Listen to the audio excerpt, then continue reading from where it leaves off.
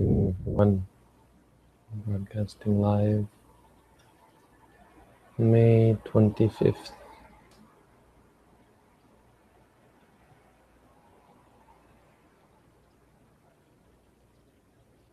Today's quote is somewhat suspect. Looks like he's loosely translated something problematic. Uses the word love here. As far as I can see, the only instance of this quote doesn't use the word love. He uses the word patisantara, which for some reason I think we've already had as a quote. I think at some point we had this list of 6. Maybe I'm wrong. I'm pretty sure though. Garawa. We talked about Garawa. Garawa. Right? This time it has the backstory of an angel coming to see the Buddha, telling him about these 6 things, and the Buddha affirming that it's indeed true. Garawata. 6 kinds of respect. Garawata comes from the root. The root would be gar, I guess. Gur, I don't know. Gar, I guess. It's where the word guru comes from. Garu. In Pali, garu means heavy, or someone who is important. A teacher. Garu is a teacher. A guru. But garu also means heavy. So it means taking something seriously. Garawata means taking something seriously. And there are 6 things that, according to this angel and then according to the Buddha, are important for not falling away, for not declining. You know, we want to progress in this life. We want to succeed. We're talking specifically about spirituality, about Buddhism and the Buddha's teaching.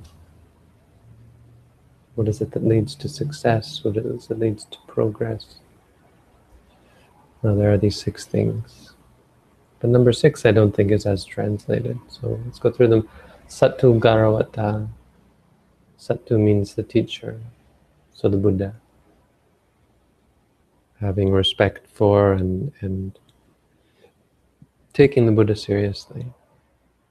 So people traditionally will take the Buddha so seriously that they make images of the Buddha and they bow down to them and they give offerings. That's how seriously they take the Buddha. Some might argue a little too seriously, but most important is appreciating the Buddha and respecting his enlightenment, respecting his state, his perfection, his greatness. It's important because it keeps you in line with his teachings, you know. It's easy for the mind to get lost, for the mind to lose its way. And if you don't take the Buddha seriously, your mind is very easily diverted and caught up by other things. Number 2, of course, Dhamma Garawata. Number 3, Sangha Garawata. So the Buddha, the Dhamma, and the Sangha. We should take them seriously. The Dhamma of the Buddha refers to his teachings. We should take them seriously. We should not look lightly upon the meditation practice and the teachings. We should appreciate them. Some people will be so appreciative that they don't put books about the Buddha's teaching on the floor. They'll keep them up high and treat the books with respect. And so some might argue that that's not really necessary, and sure. But it's all about the sense of respect. And so treating the Buddha and the Dhamma in this way is useful for cultivating wholesome mind states, respectful mind states that are conducive to practice, conducive to progress. The most important is that we respect the teaching. We appreciate how important it is. Sometimes studying the Buddha's teaching is good because it, not just for the knowledge it gives you, but because it gives you a deep respect, so that you don't have to doubt what little you know. If you know a lot more, it can help to solidify your practice and make it clear the bigger picture. Why are we doing this? Why is it important to let go? Why is it wrong to cling? Sometimes studying is useful, but we could also talk about appreciation of meditation practice, taking that seriously. Here I think it just means the teachings, the doctrines. Number 3, the Sangha, so appreciating teachers, appreciating enlightened beings, even if they don't teach, just appreciating their enlightenment. Appreciating, looking up to someone who you'd like to emulate. When you take them seriously, it becomes easy to emulate them, to follow their lead, to follow the way that they've gone, follow in their footsteps as well. Number 4, Sikha Garavata, the training, taking the training seriously. Training in morality, taking the precepts seriously, training in concentration, so taking meditation seriously, and training in wisdom, so taking wisdom seriously, and the practice of insight meditation. So it shouldn't be a hobby. This should be something that changes your life. It should be a part of your life. Every day meditating, every day being mindful, whatever you do. When you eat mindfully. When you brush your teeth mindfully. When you use the toilet mindfully. When you lie down to sleep mindfully. Take it seriously. Number 5, Appamada Garavata. So this is heedfulness. Appamada is a trademark teaching of the Buddha. It's very core teaching. It means being mindful, being vigilant, being constantly aware, consistent, continuously. If you don't have continuity in your practice, it's like 2 steps forward, 1 step back. It slows you down. It can even take you backwards if you're not consistent enough. You should try to be vigilant, heedful. Don't lose sight of what's right, what's good, what's positive. Don't get lost in negative.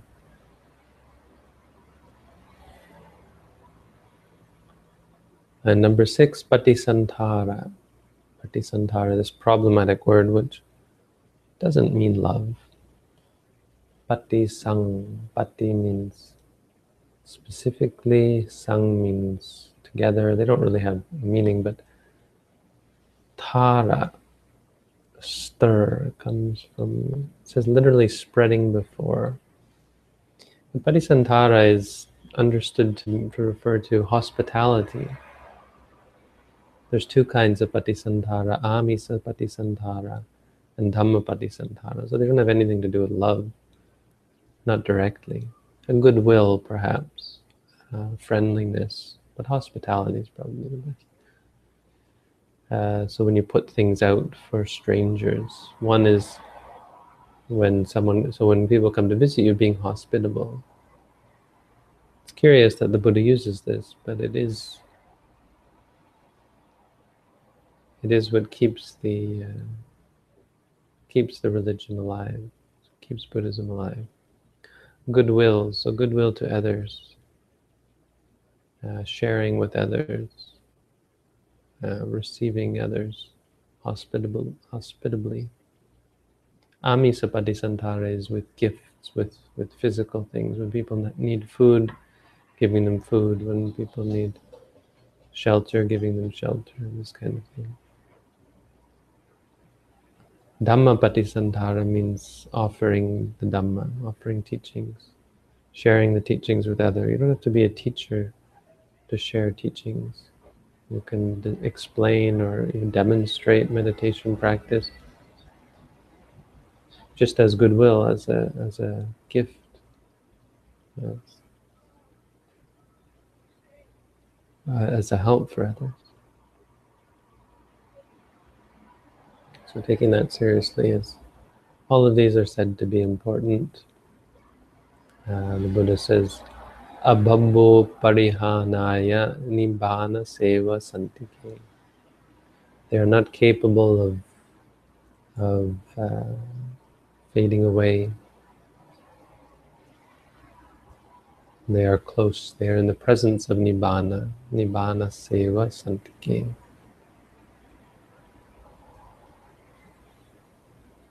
Things that lead you to nibbana. So Buddhism sort of has a rap for being fairly dour and serious. And here's more about taking things seriously. But just because you take something seriously doesn't mean you have to be dour or serious.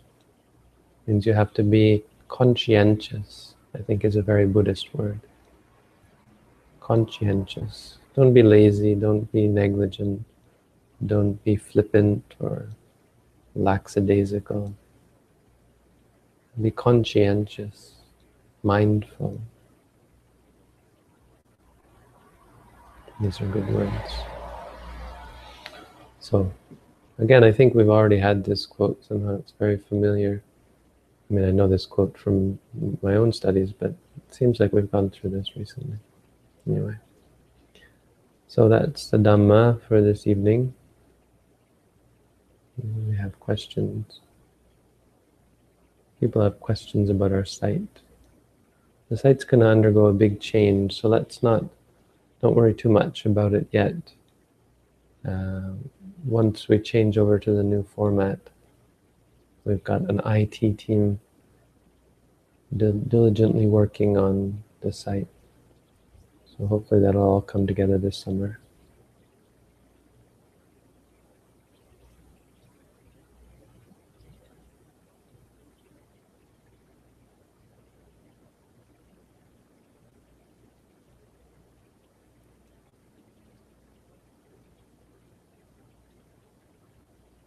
No questions today?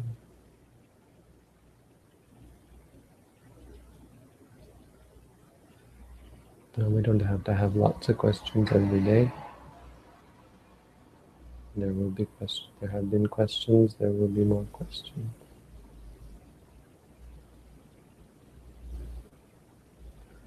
When the Lord said Kusalasa Upasampada, was he referring to all good deeds or the good deeds associated with the Noble Eightfold Path?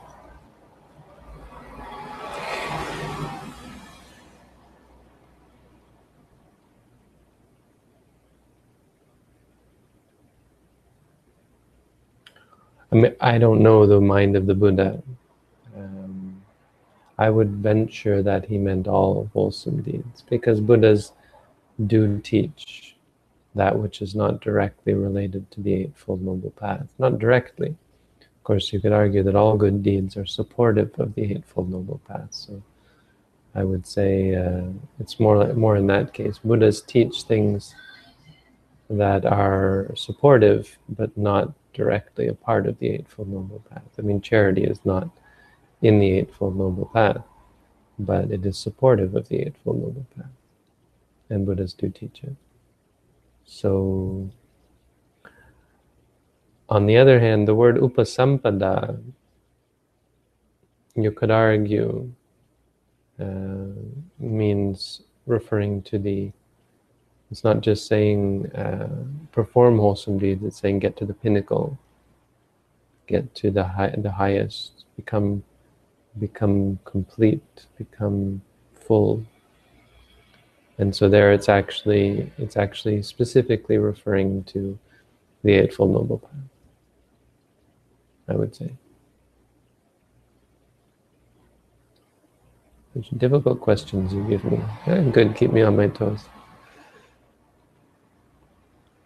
And you talk about restraint. How much and in what way should one restrain oneself? There's a good quote of the Buddha that I can't remember exactly where it is. Mahasi Sayadaw talks about it. Restraint, sanyata is restraint, or it's one word. Sanyama. Yama means sanyama means restraint. Restraint.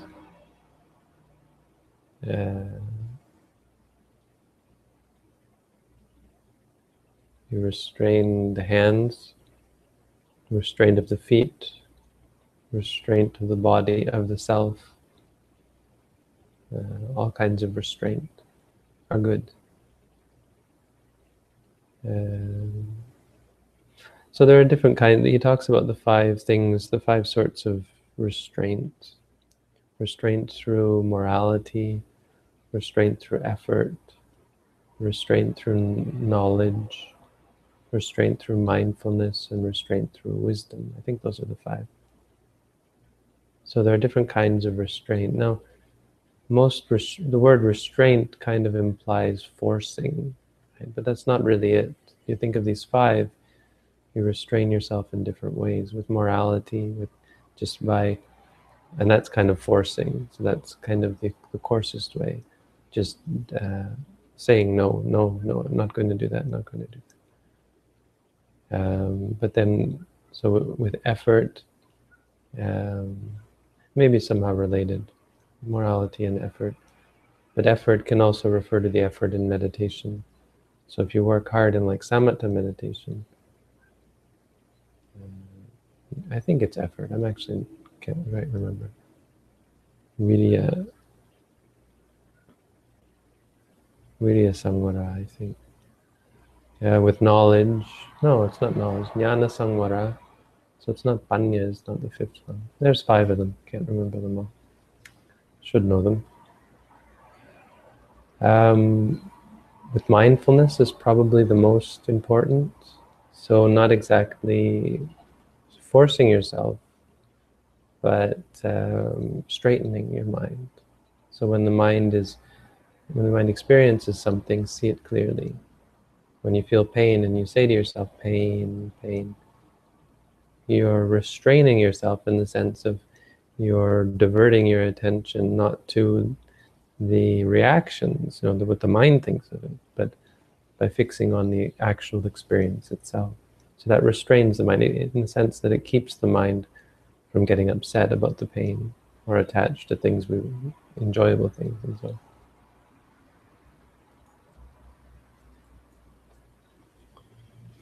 Sabbe, where is sabbe? Sabbe. Kusala, sabba papasa karanam kusala subi sampada. But sabbe is sabba. Sabba is for the first line. I don't understand. Sabba papasa karanam.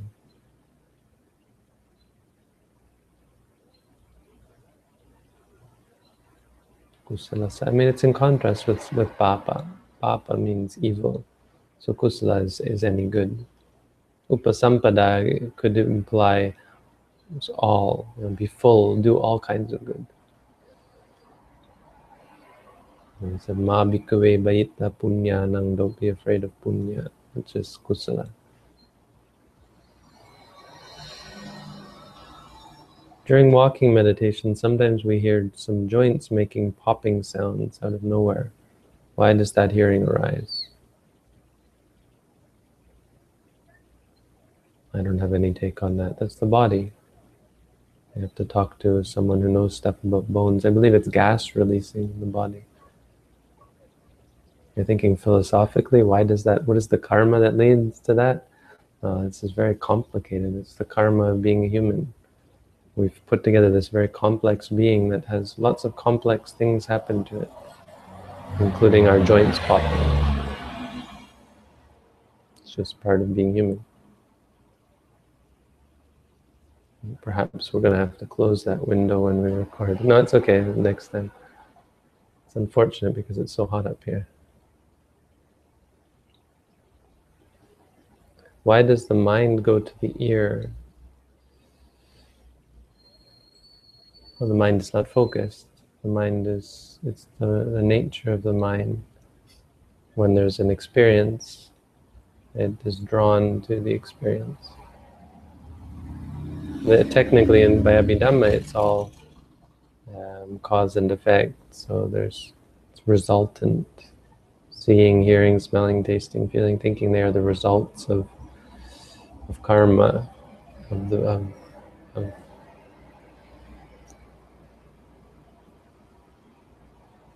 they're related to things that happened in the past.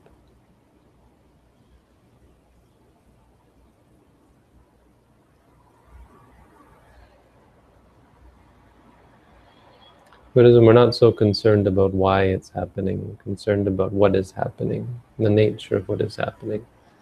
Because it's not, who cares why, if it is happening, that's the issue.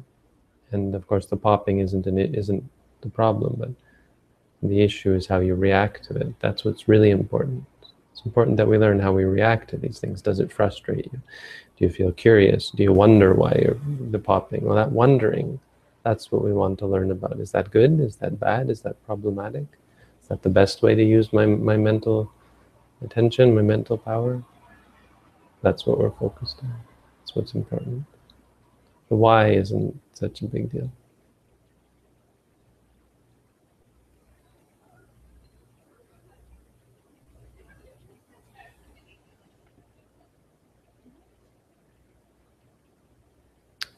Okay, no more questions, then good night, everyone. See you next time.